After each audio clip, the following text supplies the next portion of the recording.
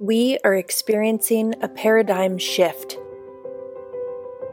a fundamental change in the way we usually do things. We are intentionally choosing to see the silver lining. Opportunity arises. We can shine a light on the things that weren't working well, on those things that weren't really working at all. We can regroup, reevaluate, and re-engineer. It's time to explore new patterns and paradigms, those that inspire us to rise above the chaos and explore how the conditions of today can take us to a better tomorrow. Patterns and Paradigms, the Pattern Podcast, from Hudson Valley Pattern for Progress. You're listening to Episode 9, Manufacturing's Carpe Diem Moment, with your host, Pattern President and CEO, Jonathan Drapkin. Last week's guest, Laura K. Brown, Director of the University of Buffalo's Regional Institute, helped us to understand how the Buffalo region, and in particular the city of Buffalo, is moving forward with its plans to address revitalization. The city had been seeing pre-COVID real progress. There were metrics such as the attraction of millennials, which were starting to grow prior to COVID. So let's hope that continues. If you have any questions or comments, please send them to patternforprogress.org/podcast. And please remember to subscribe to our podcast, which is available on Apple, Amazon Music, Spotify, Google, TuneIn, and Stitcher. In this week's Pattern and Paradigms Trend, we take notice that Ford Motor Company recently announced that they are adding 350 employees to two of their facilities to grow their production of electric vehicles.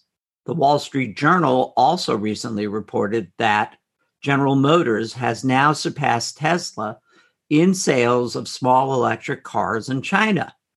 Both of these stories follow Hummer, which is also selling its first electric vehicle. So how are electric vehicles doing in terms of sales? Well, in 2019, electric vehicles sold worldwide were up 6%, but only represent 2.6% of total car sales. So we ask, trend or bubble? This week, Patterns and Paradigms turns its attention to the future of manufacturing. Our guests are Randy Wolken, the president and CEO of MACNY, the statewide Manufacturers Association, and Harold King, president of the Council of Industry located in the Hudson Valley. Both Randy and Harold are veterans of championing manufacturing in New York State. We're going to explore what it will take for manufacturing to have its Carpe Diem moment in New York, especially with bipartisan support on the national level, with attention being placed on the sector due to issues of supply chain disruption that have occurred during COVID and a desire to see more reshoring of production. But before Randy and Harold join us, let's ask Pattern's Joe Chaika. What's up, Joe? Thanks, JD. As we're coming to the end of 2020, our projects are getting wrapped up. We're busy finishing 4 year-long projects, and I want to take a minute to run through each one. Let's start with the City of Middletown. We're working alongside the city and their Office of Economic and Community Development to create a neighborhood plan for the Fulton Street corridor, which is located adjacent to their downtown. The corridor is only about, let's say it's a quarter mile in length, but it is a strategic transition neighborhood between two major anchors within the city. On one side, there is SUNY Orange, and on the other is their downtown. Our work involves a survey of local residents, an assessment of proposed projects, and an existing condition survey of the physical assets, residential and commercial buildings. The goal is to create a blueprint for the city to continue its work in the downtown and incorporate this neighborhood into the revitalization efforts. In Rockland County, We're looking at the demographic and economic trends over the last 10 years, the impact of COVID, and developing a list of recommendations for the county on how to move Rockland forward. In Ellenville, Pattern is creating a strategic plan for the village that emphasizes Ellenville's strengths, including its outdoor resources, cultural institutions, and the downtown. The plan also recommends investments for the future of the village and presents ideas that would make Ellenville a regional destination. In Ulster County, we're creating a housing action plan. Our analysis of demographics and current housing conditions is providing the framework and foundation to establish a set of recommendations for the county to explore, including an outreach and education campaign for the general public, municipal leaders, and decision makers about their housing crisis. We remain very busy. We are looking forward to 2021 as we identify new projects that will provide the region with additional research, analysis, and action steps for balanced growth and revitalization. Thanks, Joe. Hi, Harold and Randy. Thanks for taking the time to join me. How are you doing? Doing well, Randy. Well today. You bet. Harold, you actually moved in the middle of COVID. We moved. We stayed open, but yeah, we moved from one end of Newburgh to the next as we kind of got thrown out of our old digs at the Mount St. Mary College. And Randy, are you all virtual or? Yeah, for the most part, we went virtual in March, 100%, and then we've been in and out of the office in small groups for special tasks, but generally we're all working from home. And both of you do a lot of convening all via Zoom and all online, and yeah. Okay. Yeah, it's all that's virtual. The case. Yeah, it's been an interesting adjustment for sure. Yeah. We're doing more events than we've ever done. So you can do a lot virtually, which is great given our business models, which is nice. Yeah, it eliminates all the travel time. So it really does enable you to squeeze in a bit more. It does. There's some positives to it for sure. And, that's it. You definitely have, more people participate. You can have kind of maybe a higher quality presenter. It doesn't matter whether they're in New York City or London or in Kingston. But at the same time, it does lose a little something in the coming and the going and the side conversations and so forth. Yeah, like I can't see your facial expressions when you're looking at me saying, did you just say that? That doesn't quite come across the same way. Exactly. All right. So today we're going to talk a little bit about the future of manufacturing. And my first question really is this manufacturing's carpe diem moment in New York? Are we finally going to see it rise to the top of the sectors because there's a great opportunity to see the workforce shift, provided we could do it? But what's your broad brush strokes? Let's start there. Is this a magic moment? I'll let Randy go with that one first. Actually, I think it's a great opportunity for manufacturing. Harold and I have been doing this together for quite some time, and I do think that now is the moment when we focus on growing manufacturing again in New York State. We're still a top manufacturing state. People forget that. But it hasn't always been an upward trend. And I think this is our opportunity because of the focus on technology, investment in people. And I think New York State has some strategic advantages there. When past decades, it was more about cost cutting and trying to find ways to be most efficient. And in a world of innovation, in a world of new product and opportunity, and maybe in a world that says, I want to have local supply chains and I want to be near populations, we can really do that in New York.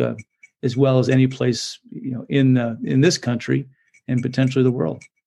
Yeah, Randy said it. I mean, it's the emphasis away from the pure cost side of the business of the sector, which was the detriment to New York. It was the challenge, and so the shift more towards the value add, towards the things that are maybe more expensive, but what we are good at, and that's kind of the brain power side of it, the innovation side of it, the creativity side of it. That's the strength that New York has developed, and particularly Mohawk Valley, Hudson Valley. That's where we have those kinds of companies. Yeah, well, I would add to that we have this unique combination of downstate and upstate, and the reality is you've got a huge economic engine in downstate, and you have a lot of opportunity. Starting in Harold's region all the way up through Buffalo. So we have we can have the best of what I'll call, Midwest mindset in manufacturing and the big city innovation and actually, capital investment where New York City has those kinds of things. So I think it could be our moment. We've actually had an opportunity to have a number of discussions over the last 2 months. And it seems as if, while many people think about the physical plant of manufacturing, both of you have been harping on the pipeline, the skilled workforce. Expand upon what's the issue there in terms of manufacturing in New York. Well, I mean, as we talk about that innovation and that creativity and that high value add that comes at the price or the value of people. The brain power, and when you have automation, when you have highly engineered products that requires higher skilled people, and that requires training and education, and I think they're not easy to come by. We can kind of go back to, decades ago when we said we don't make anything anymore. We're going to be a service company, a country. We're going to focus on that kind of thing. That left a kind of a gap, both a time gap, an age gap, and a skills gap. So if you look at a typical Council of Industry member or MACNY member, they're old. Their workforce, certainly, and particularly in the skilled labor side, they're in the 50s, 60s, even some cases 70s and 80s, and that's where the skilled people are. And we need to create a pipeline that can replace them and can continue to fill not just expanding jobs, but really existing ones that as people retire. As Harold said, we made a big mistake by saying we can't make things anymore in this country. We kind of gave up that strategic advantage. It really built this country. And Harold's right, with the skilled workforce that we have both in New York and the country, but that's an opportunity for a comeback, especially in the, like Harold was saying, this high-tech world that we now live in. It requires brain power, it requires skilled labor. And we have the capacity in New York to do that, but we have to focus on it. And so, Harold and I and others, in the Manufacturers Alliance have been building this approach to getting apprenticeships started again. Those are things that were, on-the-job learning and training, upskilling was sort of the thing that companies did, and now they have to redo again. And we want to be a part of that. And it's pretty exciting, actually. I think this is one of the more exciting periods of time, I think, for manufacturing to grow again, to reclaim its presence, and maybe even its, like as you mentioned, Jonathan, it's need to be near the top of what we really care about. Not just services. We can do those things, not just financial markets. We want those things. But let's make things again. Let's innovate again. Let's do R&D again. And if we do those, we're going to see incomes grow. And we're going to actually deal with our other problems around diversity, inclusion, and so forth. And manufacturing was a part of bringing many people into the middle class. And with the skill set needed to be in tech and manufacturing, it can be a part of that again. There have been many phrases which I think we've become accustomed to using, of upskilling, apprenticeships, mentorships. Maybe you could explain or give examples of a couple of those that you really like, that, such and such has a really good program and here's how it works. Well, I mean, I'll kind of tout our own horn here. I think, one program that really has been effective is, a program that the Manufacturing Alliance started. And just a little quick background, the Manufacturing Alliance was formed by Randy and I. It is an association of manufacturing associations. We were the first two partners. We came together about 15 years ago to say, hey, we can leverage some of our membership and some of our, give some depth across the state. MACNY has really taken taken the lead with that as organization, and they've put together an apprentice program with their relationship with the New York State Department of Labor and Empire State Development.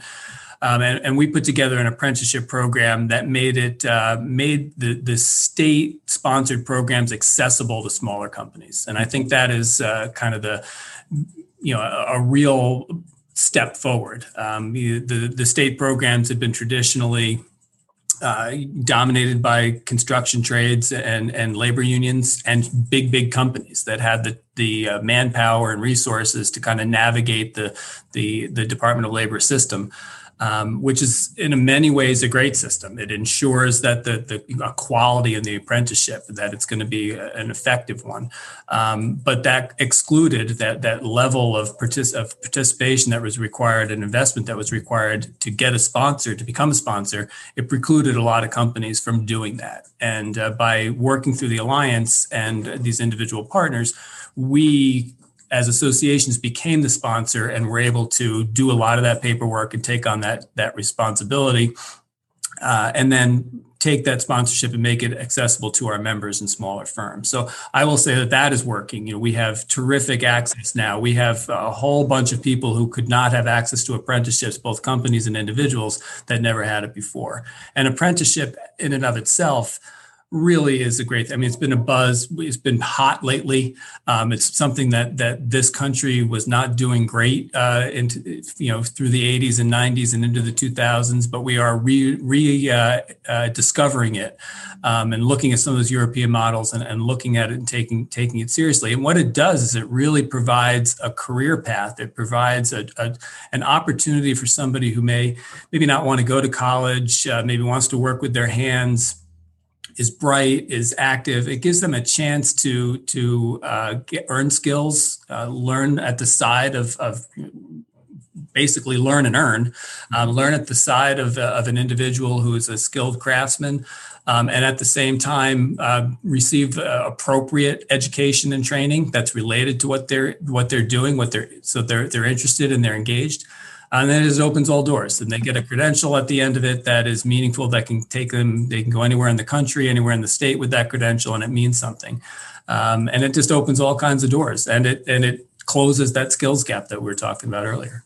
Yep. It's well said, Harold. And I think it's been great to do it as a partner throughout the state with you and the other organizations. We have 7 of these programs now spread throughout the state, hundreds of new apprentices over the last 3 years alone, and dozens of skilled trade pathways that were there but not being used. In fact, establishing brand new ones for companies that needed new pathways. And so I'm really excited about both the network and the fact you can reach companies of 10 people and companies of thousands of people. We have very large companies doing this, and then this really small companies. And that was unheard of before the Alliance dove right in. And like Harold said, with the honest support and encouragement of the New York State Department of Labor, and working with SUNY and working, with Empire State Development. So a real partnership. What's really exciting is to see it spread to other parts of the economy as well. That those other organizations that serve the insurance industry and, the tech industries and IT and so forth say, well, we want to do that too. So I think New York State could really be a flagship operation for apprenticeships. It's an old concept, but needed a refresh. And this is the way to do it. So, Harold, did you accidentally name the program, and we should learn and earn? I wish, yeah. Right? I wish I had coined that. We're going to give Harold credit for it. Yeah, Harold, with me. So let me ask you, we've posited in the Hudson Valley for a while that for about, and this is an average, there are some better, some worse, high school is the end of learning for about a third of high school students. 2/3 go on in some form to either a 4-year institution, a community college, maybe they're going to the Army. But for 1/3 of our high school students, how do we get into that group and say, hold on, we actually have a way to give you a pathway to the middle class? Yeah. So how do we target that group? I think we've started that, as an alliance group, and we've started some programs specifically that start in high school. In fact, we've learned you can't just start in high school. You got to start in middle school. In fact, we've started to launch a product that's ABC's of STEM that starts in elementary school. We have to educate parents that these pathways are viable into STEM careers, and you have to take the right amount of, science and math when you're in high school so that you're prepared to do this. And I think it starts with redefining what a career looks like and how it starts, in high school, but you got to be prepared for it. And I think we have to re-educate people, say these are fantastic jobs that pay really well, and end up with an apprenticeship and/or associate's degree or above. I have on our team, we have someone who's now our chief learning officer that started as an apprentice, finished his bachelor's degree, went on to be the president of a company, and he still displays his apprenticeship certificate on his wall. His pathways was through apprenticeship out of high school into a company and a career. And I think, quite frankly, people are going to reevaluate those who want to go right to community college. They might decide they're going to link that up with going to work. Back to Harold's phrase, learn and earn. Let's make some money while we're learning. Let's make some money while we're paying for education. By the way, let's have our company pay for it, not just us. Because I think one of the biggest challenges is the huge debt we have for so many young people, and that takes money out of our economy. So I think the reality is we got to start young, and we have to redefine what career pathways are and say, join a career pathway. It may not be your last one, but make it your first. Yeah, and I just echo that. I mean, I think we have made some great strides. I mean, not just us, but the country has, and kind of, raising the point you just made, Jonathan, that, there's a whole bunch of people that aren't going to college. Let's do right by them. We had a board member, a gentleman from Balchem Corporation, who used to said, well, kids don't know what they're going to do until they, some September morning, they used to go out for the bus, but this September, they don't go out for the bus. This September, what the heck? They got to go find a job or do something. And so they end up at Burger King or the mall, and there's nothing wrong with that to get you started. But if you had a different exposure, if you knew a little bit better about what the opportunities were when you were 11, 12, 13, 14, then you maybe have a better game plan for that day, that September after graduation, or hopefully, that June after graduation, where you can get into a career. And hopefully that career has a path, or multiple paths where you can end up, Randy's story about the business owner, we have a dozen of them as well, folks who got, whether they're apprentices or, we actually have folks who have engineering degrees that have gone back to be apprentices. They just said, this is fine, but I much rather make the part than design it. So I that's more fulfilling to me.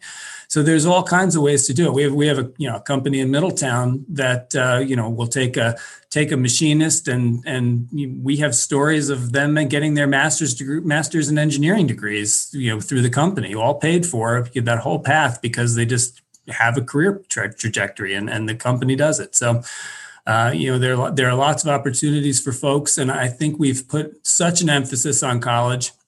But I do feel it shifting, and I think there are lots of educators now. Randy and I talk to them all the time that are just willing to look at new solutions, new alternatives, and are kind of craving partnerships to make it work. They have all these job openings, and they can't be filled in the traditional pathways. So, and I think that's what manufacturing tech is different today. You, with a technical degree, you can really be on a great pathway. And then, like Harold said, you can go get your bachelor's and master's degree, your PhDs. We have one company that hires, community college graduates, over 200 of them. Then they continue their education. Mm-hmm. So we have to stop thinking there's one model. You go to school, you learn, then you get a job. Maybe that's the model. Maybe it's not the only model. And I think given all these technical careers and openings, we need to sort of crack the code and start thinking about different ways to take underemployed individuals. Maybe they're in the retail or service sector. Maybe they're in hospitality. They're not working right now. Well, they can go work in a manufacturer. All those job skills they use to make burgers, you can make parts, you can make sophisticated electronics in the future. So let's not go back to necessarily doing it the way we did it. Let's continue to find better ways. We have a partner that we work with, an educator who's a very innovative educator. And he describes career pathways. They're not pathways, they're subway maps. There are stations where you hop on and you can get on multiple trains and go in different directions, and you can come back and circle back, and you can end up here and there and everywhere. So you can start at the Burger King and end up as a PhD scientist, for a Regeneron or something. I mean, it definitely happens, and if we think of it that way and understand it that way, then we can encourage people to pursue opportunities when they present themselves and help them understand where they can go.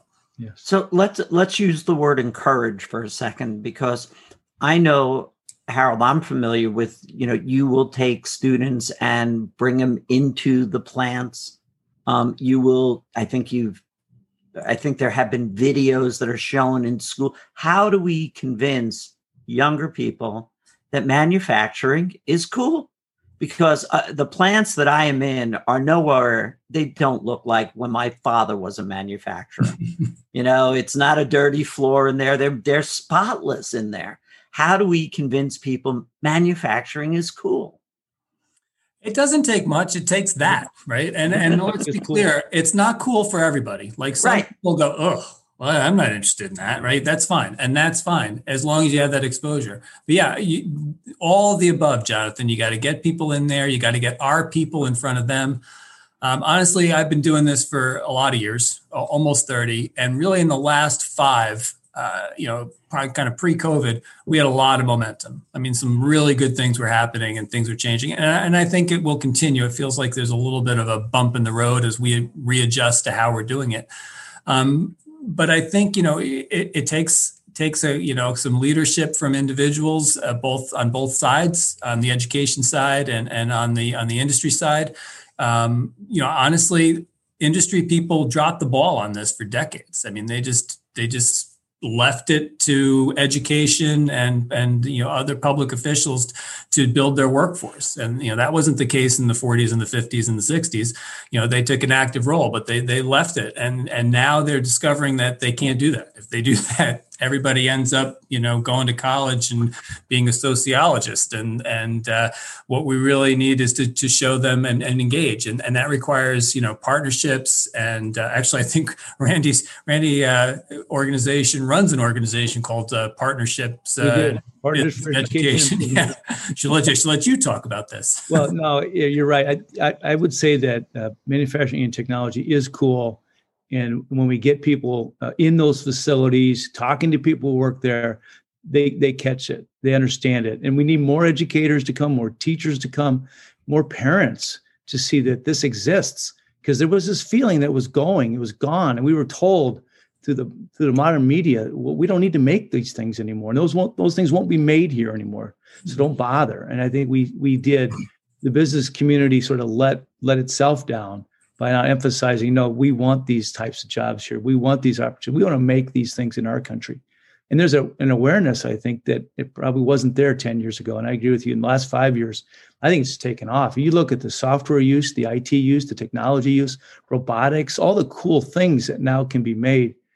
Actually, you can make them in your garage.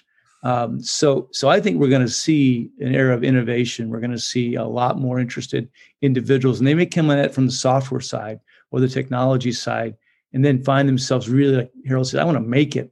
I don't just want to design it. I don't want to just read about it. I don't want to just service it. I want to make it. So I think those things are cool. And COVID may very well have just been then, the way you're talking about it, the exclamation point on the momentum saying, hold on a second, there's a disruption in supply chain. Yep.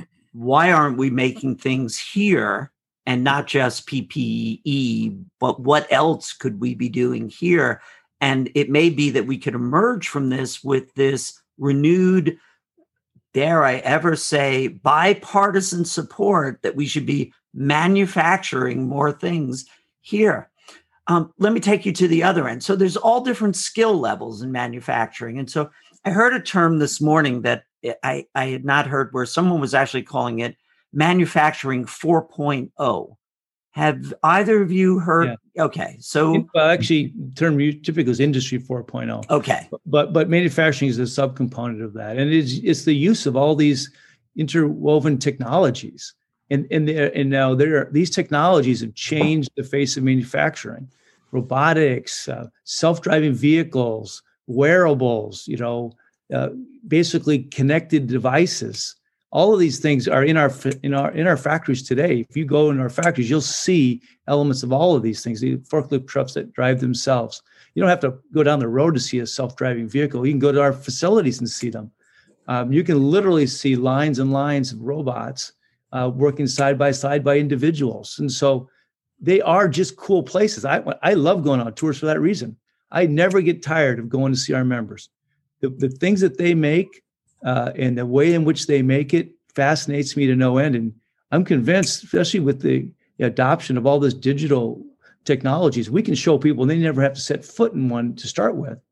They can just see it. We started to do You Do What series. And it's fascinating what people do for a living.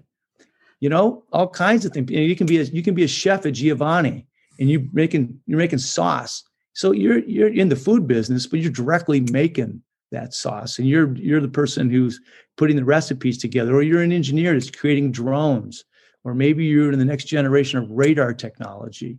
I mean, these things only happen in tech and manufacturing. I mean, you can be in the service industry, nothing wrong with it, but you probably aren't going to touch something that's going to maybe make the next generation of the autonomous vehicle work. So for the creative types, you can't help but get excited about it. Right. So now, again, and kind of with the pandemic and the creative types and Industry 4.0, we have companies very much involved with the vaccine development, right? So we both, companies here in the Hudson Valley like Pfizer and Regeneron, but also we have companies that are making laboratory equipment like freeze dryers and homogenizers and centrifuges that are, right in that, working very closely with the scientists on the other end to design the equipment that they need and to tweak it to make it more interactive and make it fulfill their requirements. I mean, that's rewarding. I mean, that's that's something to be honestly say, I helped develop the vaccine, or in some cases, I built that part that's on the Mars rover.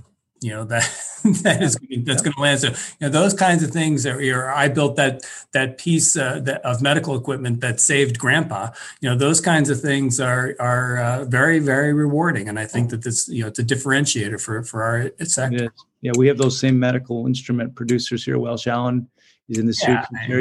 I went in today to get my ears checked, and there's all that equipment. They're all made local. And the reality is that we have companies that Harold said that make equipment for NASA, so these are the cool things that get done in our community. And what's hard to fathom is you drive by them all the time. These are nondescript buildings that sit along the road that your school bus or you drive by every day. And so that's probably the piece that we don't do well enough. We don't show people what's inside because they're behind nondescript walls. And maybe that was a time while we have to protect secrets and maybe we don't want everybody to know, but now it's time to tell everybody, this is what we make. This is why it's so cool. And you ought to want to work here. In fact, there ought to be a line out the door to work here because this is cool stuff. And by the way, you're making a big difference. And the money's not bad. The money's really good. Top paying sector in New York. Top paying sector in New York in terms of upstate. In our community, the best paying sector. It's interesting because Randy, what that sort of, you don't see it. So you wonder, though, I can't see manufacturers wanting to spend the money, but just a little more emphasis on the architectural design of the building is the kind of thing where you may drive by and say, hold on a second, what's going on in there? I mean, this is incredible to me as a, son of a father who was a manufacturer, that we're using words like cool, exciting, I made it. My niece, actually, in a family Zoom call, she's an engineer. She makes prosthetics, and she does it for basically at home through 3D printing, which she has in her house.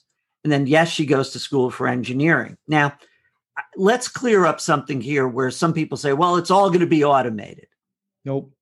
Okay, so how do you react when someone says No, that? the reality is they're not letting people go. They can't afford to. They're repurposing their jobs. They're moving them to other parts of the facility. They're not letting people go. They're hiring people. So people, if you're in the tech business, you're growing, you're moving, you're using the technology. They can't afford to let you go. Harold said, we keep individuals into their 80s in our facilities. The average tenure is the longest of any sector, manufacturing, any sector. People stay in their current job over a decade is the average tenure in manufacturing. So the reality is they get their hooks in you. They want you to stay. They'll reinvest in you. And it's a big misnomer. It drives me nuts. The tech geniuses saying we won't have anybody working. Not true. They're working next to robots. They're designing the next generation of whatever is coming about. And I have two daughters that are one makes designs glass and facades, and the other, used to do and now has her own business, but did pottery and other glass things. I mean, it is cool to make things. It is, and it's fun to design them and to see them come to reality. And if you want a 3D printer, you could print your own stuff at home and make it. Right. Absolutely. That was not available 10 years ago. So, Jonathan, the old joke was that the factory of the future would have one employee and a dog. The dog's job was to keep the employee from touching the equipment, and the employee's job was to feed the dog. It's a funny joke, but it is not the case. I mean, the truth is that as that technology evolves, new jobs evolve with it, and whether that is programming the automation or designing how it's going to be used, and even all of it just keeps coming. And we've seen the technology increase. We've seen employment. Honestly, Randy and I have, I've seen employment in manufacturing drop precipitously from when I first started, but it has definitely plateaued and is moving back up. And I think the reason is we've just kind of hit that balance between automation and productivity and opportunity. And it seems like, and this is in New York, it kind of mirrors the nation as well.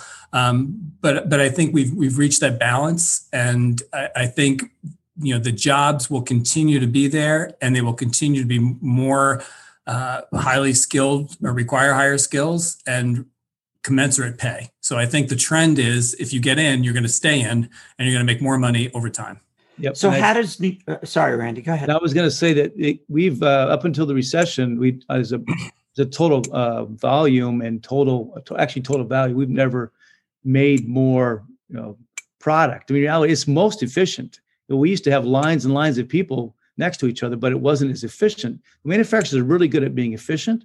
They're really good at getting value out of those investments. They invest a ton in capital. So that new machinery is coming all the time. So they basically invested in people and place and equipment. So that's why those jobs aren't going to go away, as long as the nation values them and we continue to focus on them. Like Harold said, we took our eye off the ball. We companies were incentivized, in my opinion, to move things overseas. To extend those supply chains, based on cost alone for the most part. I think those trends all move differently now. And I do think that we have great opportunities because of it. Any thoughts on how New York can help expedite that movement to doing things here? Especially coming out of COVID, there's a lot of thinking, no, there isn't a lot of money right now, but, this is certainly the time to be able to say, hey, here's what we should be doing in order to expand it. Because one other way to expand the number of jobs is to expand the number of manufacturers. Even if they're doing it more efficiently, there'll still be more jobs. So any ideas on what New York can do? I think, the basic answer is, from a business climate standpoint, you can, do what you can. And, we recognize the politics being what they are, that there's maybe more of an emphasis on other issues than improving the business climate at this point. But, that's regulation and taxes and that sort of thing. But even with that said, there are plenty of things that can be done maybe specifically for manufacturing. The Alliance has pitched pitched a zeroing out the corporate franchise tax, which I think would be a huge incentive to make more investment in the state. But to me, it still goes back to what we've been talking predominantly in this conversation. It's about investing in workforce. It's about continuing, a quality education program that has some solid fundamentals, but also maybe re-emphasizing, putting greater emphasis on career and technical education. Certainly, the P-Tech schools have been great, but that's not quite enough. But I think that there's a lot of opportunities at all levels of education, particularly a career and technical education and community colleges. Yeah, I would say build on the strengths of New York, and that is our educational systems, but go beyond that to career and technical educations. Focus on keeping those students who are learning here. We are a net exporter of students. We need to get out of that business. And you're right, Jonathan, we need to grow small, medium-sized businesses, not just big ones. And the small, medium are really the job creators, because as they grow their production, as they grow their markets, they grow in people as well as capital investments. So it's about focus, using what we have, our great school system, and we do have policy tweaks that we can make and investments that would matter. And as Harold talked about, we did it for large companies, zeroed out the corporate franchise tax. Let's do it for all manufacturers, because that's the real job growth, small, medium. Let's invest in apprenticeships. Let's make them ready, available, and starting in high school. Let's be the place where you can find the talent. We have lots of job producers coming to New York, and they need thousands of individuals. Let's go all in and making sure that if you want to work for us, you got it here in New York. That's the number one thing they want to know. Amazon's coming to Central New York. They want 1,500 people. Do you have them? If you want to get the big OEMs, you need to have job opportunities. And if you want to keep small and medium-sized growing and staying here, you got to have the right people. To me, you can buy the capital and invest it and put it anywhere in the world. But if you don't have smart people to run it, it's not going to matter. So I think that's the level playing field here is, yeah, you can make it in India, you can make it in Indiana, but will you have the workforce you need to do it? New York could thrive there. Yeah, it definitely is a competitive advantage. I will also add that infrastructure is huge as well. Yep, and we that's we still the water and sewer, nuts and bolts, roads and bridges. That's still important. And we have maybe let some of that go, but I think the state has recognizes that and is working that well. So this is actually really interesting, because what you guys are suggesting is for that issue of talent and the pipeline, that there is a greater emphasis on what to do high school and even at middle school. Then we know that we're, as Randy, you pointed out, we're a net exporter of our college students. We have make it easy, the second largest college population, and we lose them. We have them here for 2 to 4 to, then graduate degrees. Harold, you've always rattled off for me the names of all the good engineering schools. Would you mind doing that? We have RIT. On the spot here. I'll start with SUNY New Paltz. Right. Look, within the Hudson Valley. They're our home. RPI, RIT, Cornell, Clarkson, Stony Brook, Binghamton, Buffalo. We have some top-notch programs for sure. Yeah, throw in my alma mater, Syracuse University, of course. And but you're right, we perhaps, have abundance. Perhaps, perhaps the United States Military Academy might be one of the institutions in the world. Too. I wasn't one of them. But, you're right, we have a ton of them, and and not just that, we have great all other kinds of undergraduate. We have a great community college system. We have a fantastic high school system, one of the best funded and best high school systems. And so we have the whole package when it comes to education, in my opinion. And we have not leveraged that into, keeping those individuals here.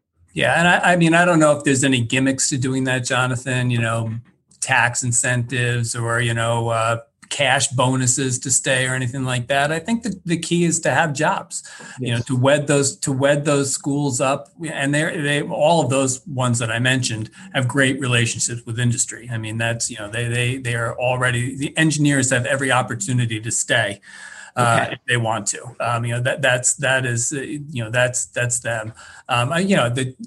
Listen, you're who knows what goes into a 22-year-old kid's head when they graduate with the degree. Do they just want to go home because there's a girlfriend in Virginia? Do they want to go and try out what California looks like? Or are they, just the kind of person that just wants to rock climb in the Schwangungs, and then we got them. So it's there's a lot of variables there. But I think, if you have the jobs, if you have the opportunities, then people stay. If you have a robust internship system, if you have a robust earn and learn system, then you have then you're gonna hook them. Then you're gonna get them to stay. I think we missed the opportunity to hook them. I think Harold's right. If they have jobs, internships, if they're connected to industry, they're more likely to stay. When you have that job offer, you stop looking. You stop looking for the other places to be. So I think we've missed that opportunity, and waiting until they're juniors or seniors. I would start internships and part-time jobs freshman year if I was trying to get somebody, because it's hyper competitive for so many of these careers. So I think industry needs to do more. I'm with Harold there. If we're growing jobs, it's an exciting place to live and to work, and your first job is here, you're more likely to stay here. But if you're waiting until you graduate, now you're looking for jobs and can go anywhere, you might take that job someplace else. We also have to encourage people to come back, because they may have gone away for their first job. Maybe you want to go see what Silicon Valley's like. It's really hard to own a home there. So come on back. There are plenty of places throughout New York State where you can have a great home near your great school, close to your job. You're not traveling 2 hours to get there. So I just think there's so many ways that we could just use what we have better, collaboratively. And Harold and I have been doing this now. He's been doing a little longer than me. I've been doing almost 19 years. But the reality is, this is the time to do it. Is to look hard and say, what can we do better? We've been dropping the ball in a few areas, but it's not that we don't have the assets. I think we do. So last question, because our time's up. So all three of us are deeply involved in the state's regional economic development councils. Mm-hmm. So every year there always seems to be, here's our new emphasis. It could be on workforce training. It could be on childcare. Every year there's something. Any thoughts on how to get this whole discussion of manufacturing to the top of the pile? It's interesting. We're a little spoiled because it's kind of been at the top of the pile. At least in our council, if a manufacturing project comes before us, it's got every benefit of the doubt, right? We want to make it work. But I guess maybe the question is, which projects below that, can we support? And I guess it would be kind of on that the workforce and infrastructure side of things. For my money, I think that those are the ones that I think if we emphasized, getting people. I'm not even going to say young people. I keep saying that, but I don't mean that. People into the pipeline to consider careers in manufacturing. That would be where I want the emphasis to be. Yeah, I would agree with Harold. In our region too, we tend to get and invest in projects that are tech or manufacturing, but we don't always have a statewide strategy in that approach. And I don't know if we've been as focused on trying to attract new industries as well as grow existing industries. I think we're trying those things. I think the governor's focus on open for business, focus on investing. By the way, that Red Sea process has been a significant improvement. Local opportunity to make investments, like Harold said, to look at across the spectrum. I think those infrastructure investments should include broadband, needs to include the next generation of infrastructure. 5G, we have actually a major 5G producer in our region. We like to see that continue to be invested in. So I think what we have to do is not lose sight of what we've been trying to do as we come through the pandemic. Let's not forget that we need to reinvest, and we will have to invest. But let's see what's changed. And I think what we've noticed that's changed is the world has accelerated towards more technology. Let's go all in on that, and then let's continue to make smart bets on how to do that. By the way, we will need better childcare. It's a huge deterrent to getting more people into the workplace, right? And one of the things I think New York can also lead in is one clean energy. Let's make that stuff here. A lot of stuff's made in Europe. What a huge opportunity to take billions of dollars and have it made in New York. And the second thing is, let's go all in on diversity and inclusion. New York State has a history there. Let's get as many people from a broad swath of our communities involved in tech and manufacturing. It used to be the great equalizer. Let's do it again. Let's get manufacturers hiring a more diverse and inclusive workplace. Randy Wolken, Harold King, thank you so much for your time. It's been a pleasure. I'm sure, since we've been talking about this for a long time, I'm sold. It's our Carpe Diem moment. We've got to make it happen. So thank you for your time. Thank you, Jonathan. Thank you for tuning in to Patterns and Paradigms, the Pattern Podcast. For more information about this episode, visit our website, patternforprogress.org/podcast.